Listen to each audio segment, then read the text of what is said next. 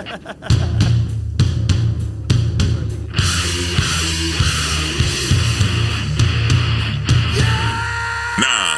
no more fucking around. It's Wylde Style Radio. Wylde Style Radio. Stand up and shout!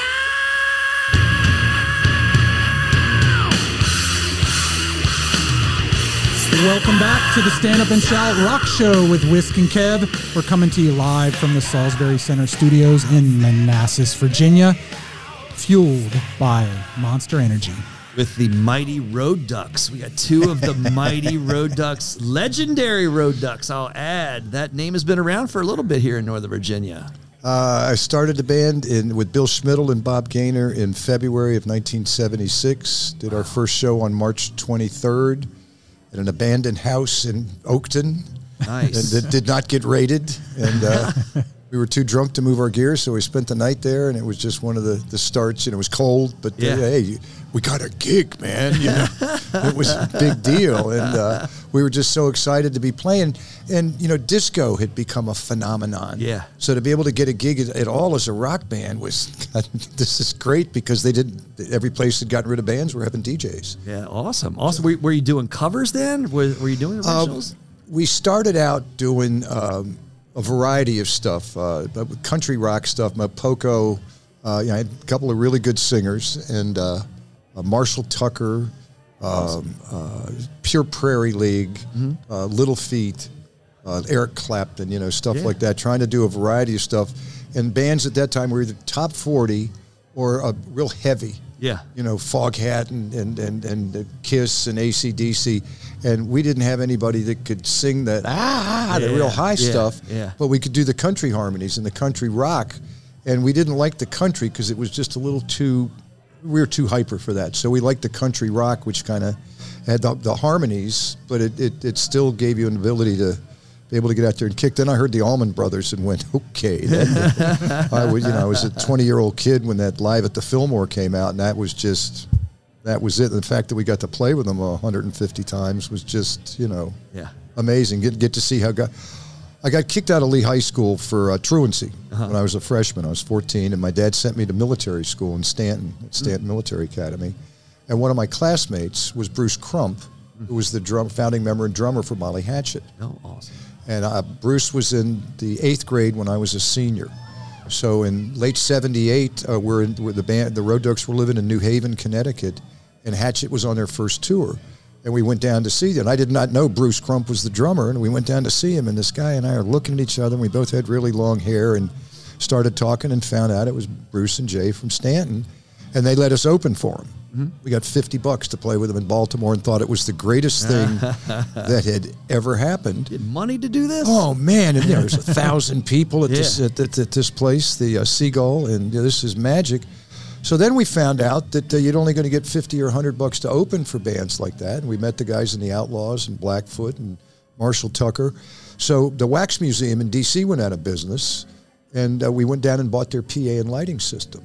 Interesting. Nice. So now we're able to book ourselves as an opening act for $50, but rent the production for $2,000 to $3,000 a night. Yeah. So we would do Raleigh, Virginia Beach, Richmond, D.C., Baltimore, Philly, Asbury Park, Stone Pony. You go to New York and play in Connecticut. So we do 7 or 8 dates in the 80s, and we do one set. All these places are packed because there's national bands, and we're making a fortune. Yeah. Because we got this sound and lighting system that we literally stole from the Wax Museum. That is slick. Because they went bankrupt, and one of our friends was the stage manager, and he said, get down here with your checkbook. They're having an auction, and none of them know what they're doing. So we literally bought $200,000 worth of stuff for $5,000. Wow. So we went from being just a putsy bar band, and now we've got production. We bought a truck, with a lift gate and all this stuff. And, so you find that once you buy all this equipment, you have to have a way to move it. Yeah. And then you have to have guys that can set it up. Yeah. So it goes from 4 guys in the band, all of a sudden you got 6 in the band and 5 on the crew. Yeah. Dancing girls and elephants, and everything has to be moved and fed and clothed, and you have substandard transportation. I told Pete Evick when he was set to go out on the road for the first time, I said, Pete, you need to take 3 things with you. You need to take a Frisbee, a loaf of bread, and a jar of peanut butter. And he said, what the hell is it? I said, because you're going to have a crappy vehicle. Yeah. It's going to fuck up. You're going to be on the side of the road with your thumb up your ass, and the guys in the band are going to look at you and say two things. What are we going to do, and what are we going to eat? Here's the Frisbee. Here's the peanut butter and the loaf of bread.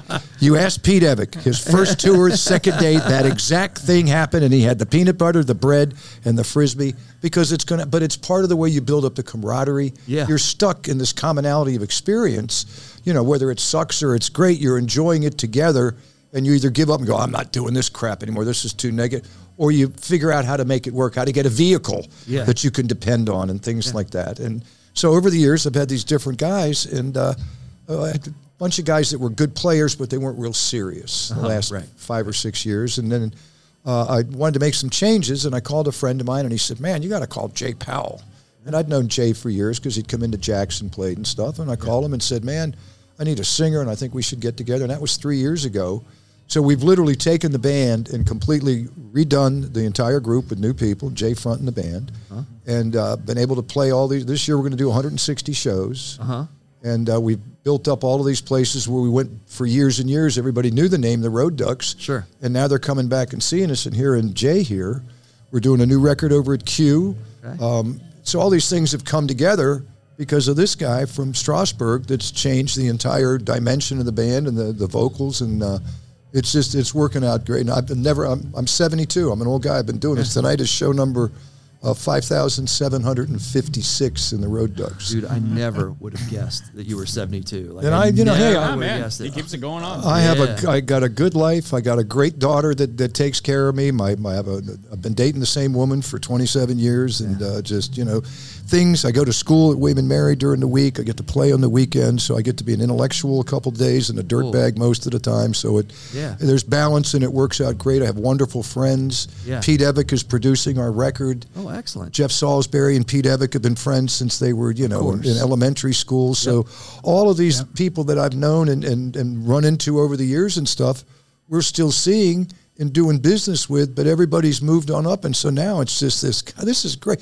How could you, after owning Jaxx for 20 years and knowing what's involved in a club and come in this place, I'm so happy for you guys and Jeff Salisbury and the fact that we still have a venue like this in Northern Virginia, because this is hard to do. If this was easy, everybody would do it. Sure. And they don't. Right. So places like this need to be supported. Otherwise, they're just going to go the way of the buffalo. We're all going to sit around with our thumb up our ass, smoking good Virginia weed and going, I wish I had a live place to go see music, man. And on that note, it's Classic Rock Night here at the Salisbury Center. If you're listening, watching the show, because we're streaming live, get in your car, get down here. Yeah. Come support live music in the D.C. area. Yeah. Yeah. We need you. Yeah. Do you miss Jaxx in any way? Do you miss that scene? I miss the excitement. Mm-hmm. A couple years ago, I'm friends with the guys at Nissan, so I get Jiffy Lube, and they give me a backstage pass so I can walk around. I just like to walk around and talk to people. And I went to see Iron Maiden. And I'd had Bruce Dickinson play at Jaxx wonderful guy. Yeah. And I run into Pete Evick. Yeah. So, between hanging out with the rock star and the former club owner, literally 1,000 people came up and talked to us and they're all Jaxx people. Yeah. And, so I see these people on a regular basis at the metal shows. They're all very, we missed the place. We had so much fun. There are a lot of great memories for people. I miss the energy, especially when Kix, Rat, Cinderella, all those guys I was friends with, Foghat, the Southern, Greg Allman, all those guys that would play there. It was so exciting. Yeah. And it brought it, and I grew up, my parents' house was on the golf course next to the place. So in my backyard, my dad had been president of the country club in the 60s. My lawyer was Matt McConnell. His mother was Elaine McConnell, who was the Springfield supervisor on the Fairfax board for 42 years. Okay. That's how I got my license. That's how I was able to have a screaming rock club next to a very bucolic country club. In upper middle class West Springfield. Yes. And, and I'm doing the Misfits, and the people are like, my God, the aliens have landed here. Which I got the biggest kick out of that stuff. And, the funny thing is our keyboard player, John Booter, had gotten an MBA at Syracuse, brilliant kid from New York. And he calls me when I bought Jaxx in 94. I opened it in August of 94. My first show was Great White. Yeah. And in 96, John Booter was a working for the Department of Defense. He was buying weapon systems for the Marine Corps. And he calls and says, man, I've hooked you up on the www. You got a website and you're good to go. And I said, what in the hell are you? And so he's trying to explain to me about the internet. And I am like, whoa, dude, I didn't know what it was like. He was tripping and I was stuck. I had no idea. So a week, he says, you got a website, it's got maps, it's got hotel, all this information, your concerts and stuff. So a week later, I'm working the front door and we got Blue Oyster Cult. And there's a really nice couple comes up and they got licenses from Charleston, from South Carolina. And I said, you guys live up here? And they go, no, we live in Charleston. And I go, you up here on vacation? They said, no, we drove up to see Blue Oyster Cult. I said, well, how the hell did you find out about Blue Oyster Cult down in Charleston? They said, we went to the Blue Oyster Cult website and they had a hyperlink to yours. So I called John Booter and said, man, I need a hyperlink. So we put hyperlinks on everything. We were the first place to have a website. The next thing I know, I got more people from Ohio and Pennsylvania in the club to see Savatage than I've got from Fairfax County. And half of my business started coming from further than 200 miles away. When I first opened the place, Hammer Jaxx had just closed. So there was a big void from that major scene over there. And I tried to continue doing many of the same bands. And a lot of them, you know, because there was no other place for them to play. Seth wasn't doing them down at the 930. He was doing all alternative stuff. There was no Tally-Ho. There was no State. There was none of these other places. So I kind of was able to get a lot of these bands to play, and we developed a relationship. And they kept coming back, and they, you know, we'd only held 500 people. But they know it was going to be sold out. We would do stuff for the European bands. Being a musician, if they were going to start their tour on a Thursday, it was much cheaper to come from Europe to D.C. than to go to New York or to Los Angeles. And if they were going to start for me on a Wednesday or a Thursday, I'd let them come in Wednesday and set up. I'd close on Wednesday, let them set up so they could rehearse. They didn't have to rent rehearsal space. I'd feed them the extra day. So, you know, happy fed musicians are happy guys. They'd go back. And so I was getting Hammerfall and Meshuggah and Amon Amarth and all these killer, really heavy bands from Europe. You know, it's a real small scene over there, and you got to go play at Jaxx. So I was able to get so many of these people, and then we got this website that's working, and all things were to just. And then the guy that owns the shop and had a computer store, he's still there, TCI Computers, Abi. This Afghan guy calls me over one day. He says, "You know, Jay, I close at 6 every evening, and I have a T1 line." And I said, "Well, what is that?" He said, "Well, I can hook you up with a router, and you can use my T1 line because you could stream your concerts live." This is in '98. So I did Uriah Heep, their first date in America. I did the Uriah Heep tour, and we streamed it live. 2 days later, I get an email from some guy from Africa that had listened to it in his village on the internet. And I'm, whoa, dude, this has gone from, you know, me having a club in my backyard where my friends can come to now I got some guy from Africa sending me an email going, man, this is really cool. So you realize that the whole dynamic of music had changed because of the internet and streaming and all these different platforms and things that were coming out. So it was an exciting time to see the changes that were happening in music and the way that music was being presented. But it was also a challenging time because they were trying to figure out how to monetize it so the bands didn't get ripped off. So, you know, it really interesting how to do that. And now, between Jay being in the band his whole life and Michael, our bass player, and myself and Jeff Bean, got all these really experienced guys, we don't know what to do, but we know what not to do. So we've been able to eliminate a lot of things that were the negative, and we've been able to buy sound and lights and a bus to move all this stuff and, you know, everything but the dancing girls and elephants. And then going into the studio, Jay here, and you need to start talking, bro. But it's so interesting to listen to. I know, and I'm on a roll, man, and I need to shut the hell up. But Jay has made all the difference in the world, and I want everybody to know just what a phenomenal singer and just a great guy to be in a band with he is. Why, thank you, Jay. No, it's been a hell of a ride, actually, coming into the Ducks, man. Because but before this, I pretty much was just kind of making a living being an acoustic player. I've been in plenty of bands, but I was just kind of sick of the whole thing, man. And Jay came along. Well, a mutual friend of ours actually kind of connected us on that. God bless Moki Blauser. He was. I used to be in a southern rock band called Ambush with him years ago, and he was the one that I guess let me hit, because I guess you actually might have tried to hit him up Well, I called him, and I said, Moki, I hadn't talked to you for a couple of months. How you doing? He said, man, I'm fucked up, man. I'm dying of cancer. I'm in the hospital in Winchester. Yeah. And I said, oh, God. I said, well, call me when you're... He said, no, what do you need, man? And I told him, he said, you got to call Jay Powell. So I called Jay, and the next day, Jay and I got together and had a meeting. The next day, I called to talk to Moki, and he died.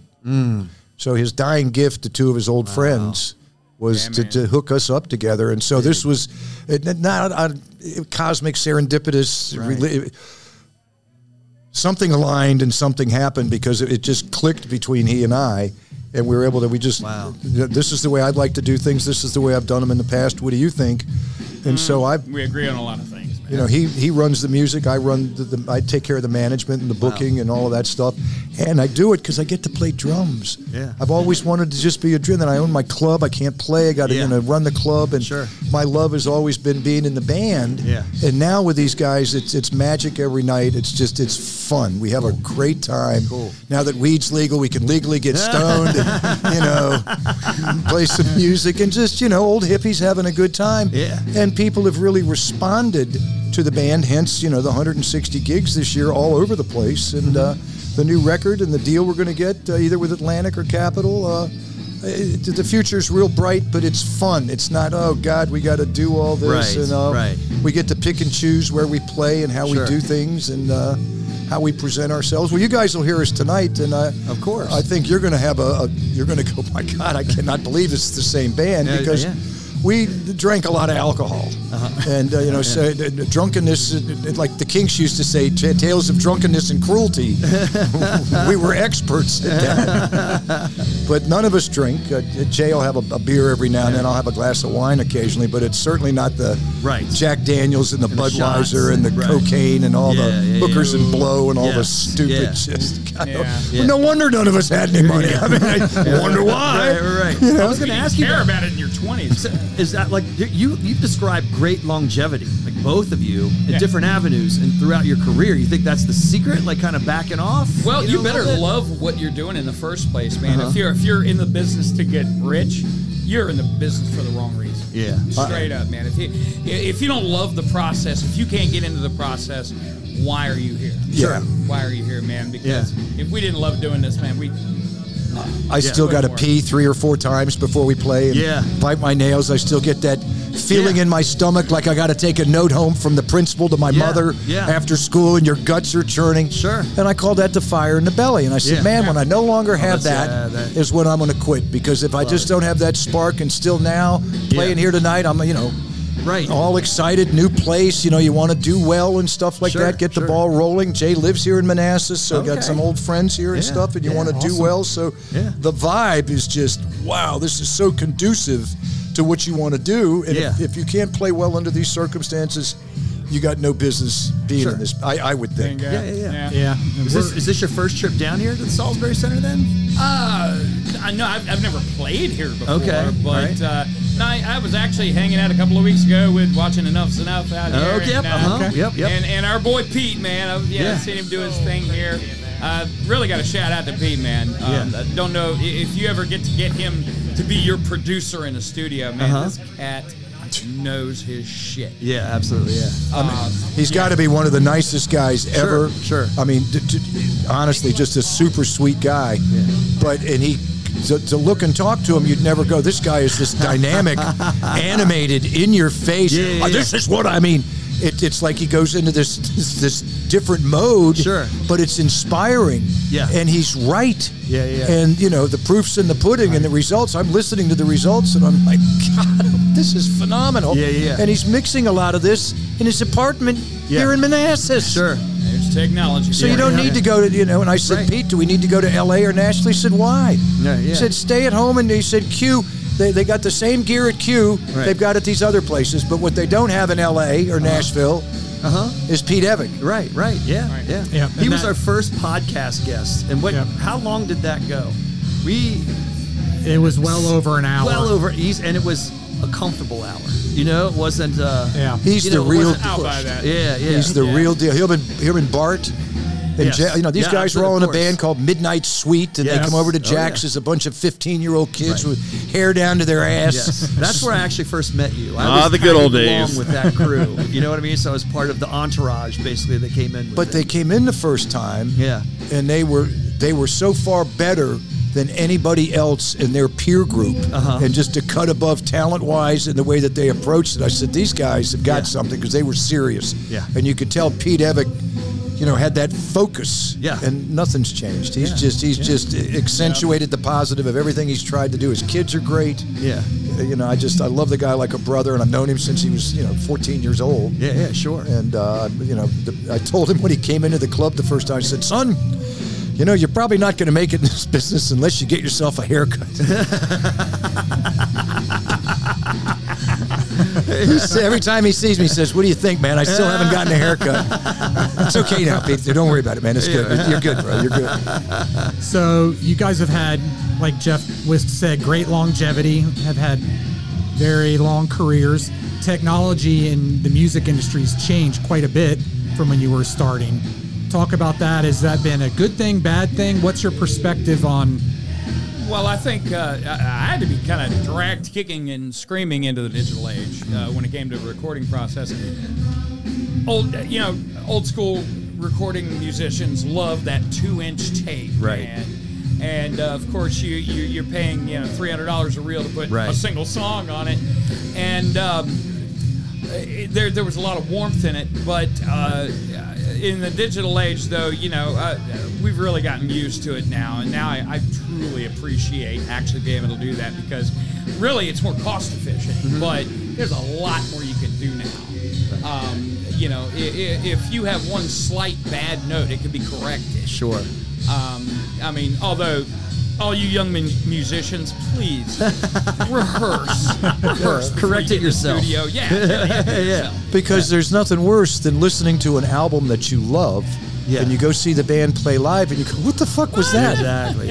Either everything is sampled, and nobody can sing, and you can tell the guy is not singing. Right. So what we do in the studio, we can do live. Right. We're alive because we played so much.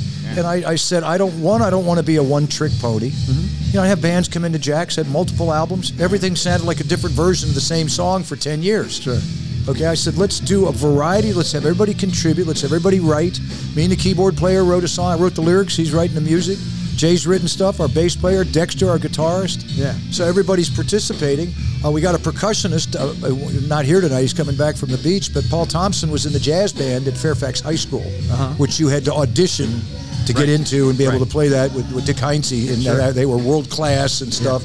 So he's not only a great drummer, but he's a hell of a percussionist that really adds that that Allman Brothers, that just whoa, dude, it gets your ass up and playing with the blues and stuff. It just adds that bottom end. You're doing the funk. It really adds that texture to what you're trying to get to appeal to people. And when we talked about doing a record, I said, every station every city in America has a classic rock station, but there is no new classic rock. It's still Rod Stewart, Pink Floyd, Bob Seger, Led Zeppelin, the Beatles over. And I said, if we could release a record with good vocals, stuff people could dance to, that's produced well, there is a market. And we've found from going out playing, and we get a lot of young people come see us, but we have a lot of people between the ages of 50 and 80 that are coming, that are still like to party. They've still shaking it down and having a good time. And they're the kind of people that we're hoping to sell this record to. And Pete Evick says, man, you're going after a completely untapped market that we're going to be able to access. And we've got a manager, a guy from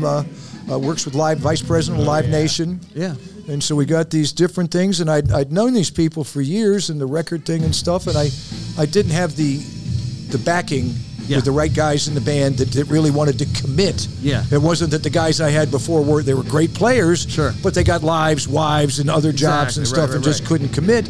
And these other guys that I got now all were independently able to do things, and Jay's a master carpenter, so they had ways that they can do things and make a living, so we could afford to do this, because it takes money to get started. And now we're almost even and get to actually start making money with a new record coming out and this massive PA and lights and all this stuff. But that's okay, because we're used to not having any money and not having anything. So now we got the tools that we need to be able to go forward. We can produce our own, It's Mickey Rooney and Judy Garland. Hey, my dad's got a barn. Yeah. Let's go do a show. We got sound and lights. All we need is electricity, and we can literally set up any house. No bar too far, no hall too small. We can, got the ability to go do it. Yeah. And a lot of guys do, I don't want to. Had one guy go, man, you guys play 10 times a month, man. I get tired playing once.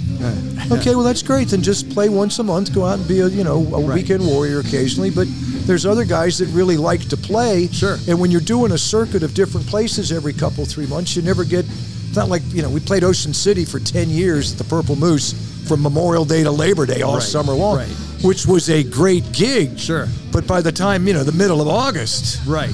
just get me out of here. I don't want to smell old beer and popcorn. Enough. I've been to, I've had enough French fries and Thrashers here. So, and we played Key West for years, the ski resorts in upstate New York. So we've been able to go to these great places and have a lot of fun. Yeah. And now we're just, with the Electric Palm and the Harbor Grill down in Woodbridge playing these marinas, Colonial Beach. Yeah. These are fun. We're going back to Ocean City for the first play in Fager's Island, August 2nd. First time in 20 years we've been in Ocean City. Nice. So we're getting back out there, and it's because of this guy that, you can get at. You can go in. I can get us in a place once. I was going to say, give yourself some credit. I can get us in once, but to get us ass back and get the kind of money we need is because of this guy's voice. Sure. And the fact that people are listening to him and going, very cool. Anybody could play drums in his band. My particular forte is booking, because I've always done it for the band. Sure. Because of our overhead, we couldn't afford to pay an agent. Right. 15% of $100,000 is $15,000. Yeah. That's your eating money for a lot of guys.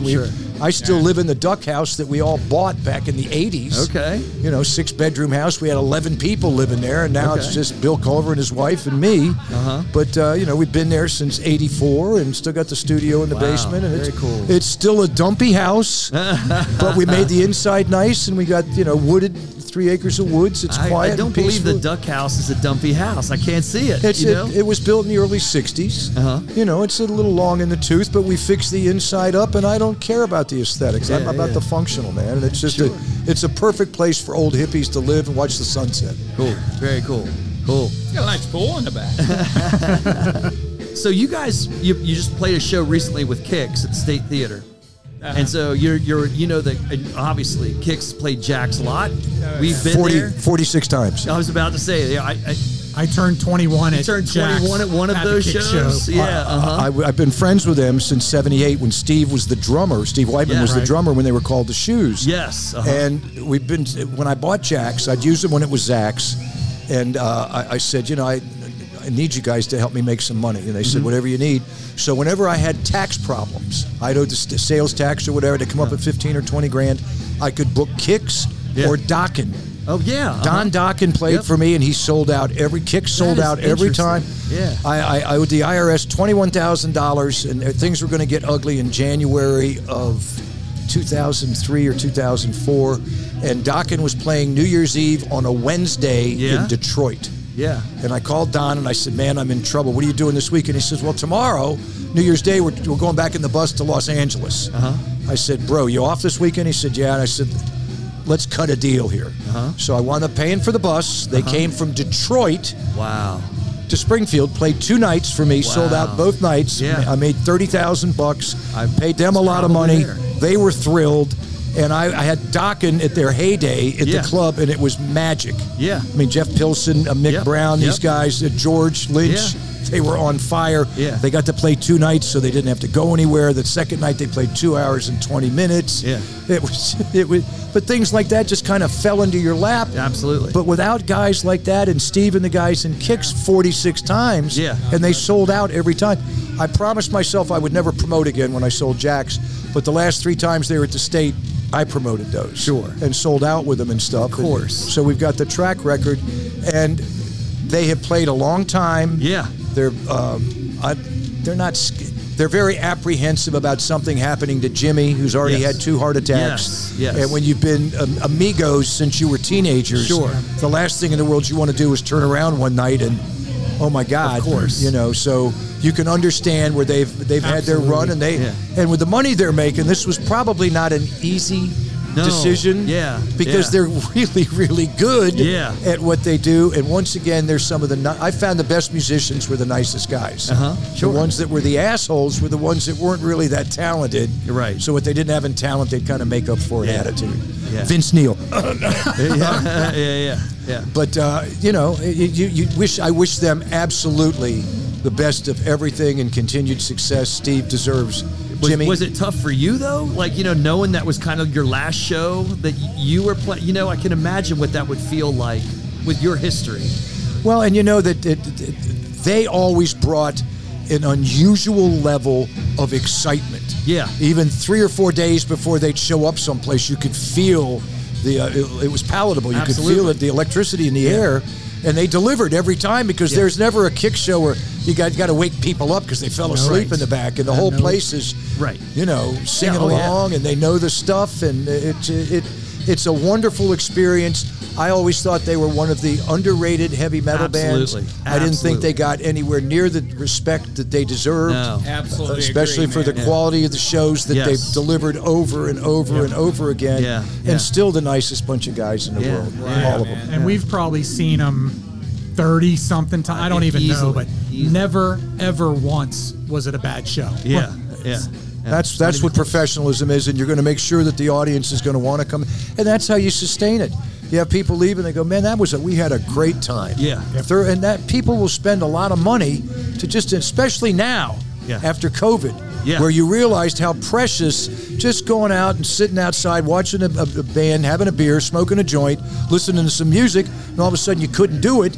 And if you did, you were scared to death that I might have given somebody, I might have gotten, and oh my God, what's going to happen here just for going out and having and now that things are back and people are better, there's such a degree of just, let's keep it simple. I'm happy to go back and just doing simple things right now that I wasn't able to do, and I realized how much I missed those simple things.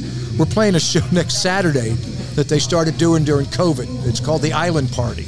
It's at the mouth of the Occoquan, and these guys bought a 15,000 square foot island, Holiday Island, covered it with AstroTurf, and the last 4 years, it'll be the 4th year we've done it, we have 2 bands play. Cool. And last year there was 165 boats in a circle around the island, 1,000 people. Awesome. I mean, naked women, people jumping in the water. Boat. Exactly, the world of boat. But because of COVID, when every place was closed, they started doing it so we can at least get together on the river and party on our boats. And it was such a success. And we're expecting 200 boats this year, and it's just so much fun, but it's simple. Just go out in the boat, jump in the water, listen to some music, eat some food, have a good time with your friends. Very cool. What a novel concept. You talked about the legacy of Jaxx, and you've had, I'm going to switch to the Roadducks now, because you described a lot in a lot of detail, a long career, and obviously it's a big name that's been around the East Coast for a while. What do you, in your opinion, what is the legacy of the Roadducks, over time? Hard work, fun. More people come up. We used to see you guys at Tech or Radford or JMU or UVA. You guys were always so much fun. Yep. I never had anybody in the band that took themselves too seriously. We always realized that the synergy between the audience and the band was key. And that's why we always point out people and birthdays and stuff like that, and try and interact with the audience and make them feel that they're part of what's going on, as opposed to we're the band, and you're the audience, and there's this, east is east, west is west, and never the twain shall meet. And it's not that way at all. That you need these people, and any musician will tell you, you get an audience that's ready for you to play, and they're fired up.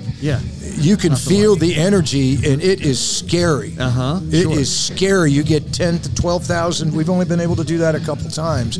Leonard Skinner brought us on stage at the Capitol Center, introduced us, thanked us for keeping their name alive after they did not played for many, many years after the plane crash and stuff. And, you got 20,000 people, and I'd never been on a stage with that many people in the audience, and it's like waves of sound, and it's overwhelming. I got off stage and my heart was beating a million miles, and I'm thinking, how the hell Could you walk out here and try and, and have to be good because these fuckers have spent $50 a ticket or whatever. Right. I waited 6 months and you guys suck. I'm really pissed. I'm not going to get laid. My wife's mad and, bought her a new outfit and fuck you guys. Yeah, sure.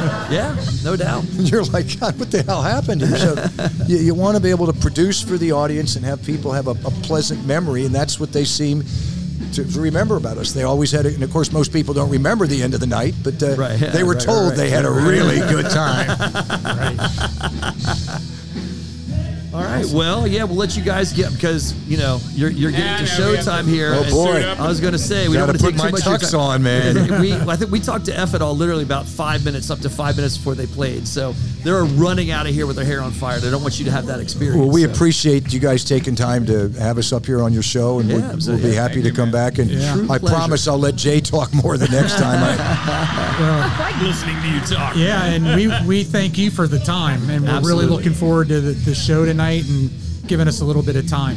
Thank you very much. I really appreciate it. If you're around again, we will love to do it again. So don't forget us. We'll be here. Continued success to you guys in the club. This is really important that people participate and understand what the significance of this place is in Northern Virginia. Be thankful. Nothing like live music. No, there's nothing like it, man. And it's expensive. Support your local band. Make sure you come out and see these guys and stuff. Let's help perpetuate this for a long time to come, so young people can understand what it's like to come to these places and get as much joy as we've gotten out of the years. It doesn't work on the phone. It just doesn't work that way. No, it sure doesn't, man. It's a completely different thing. Jeff, you guys take care, and thanks again, Thank you man. very much. Thank you so much. Appreciate it. Yeah, thank you. See you guys. All right.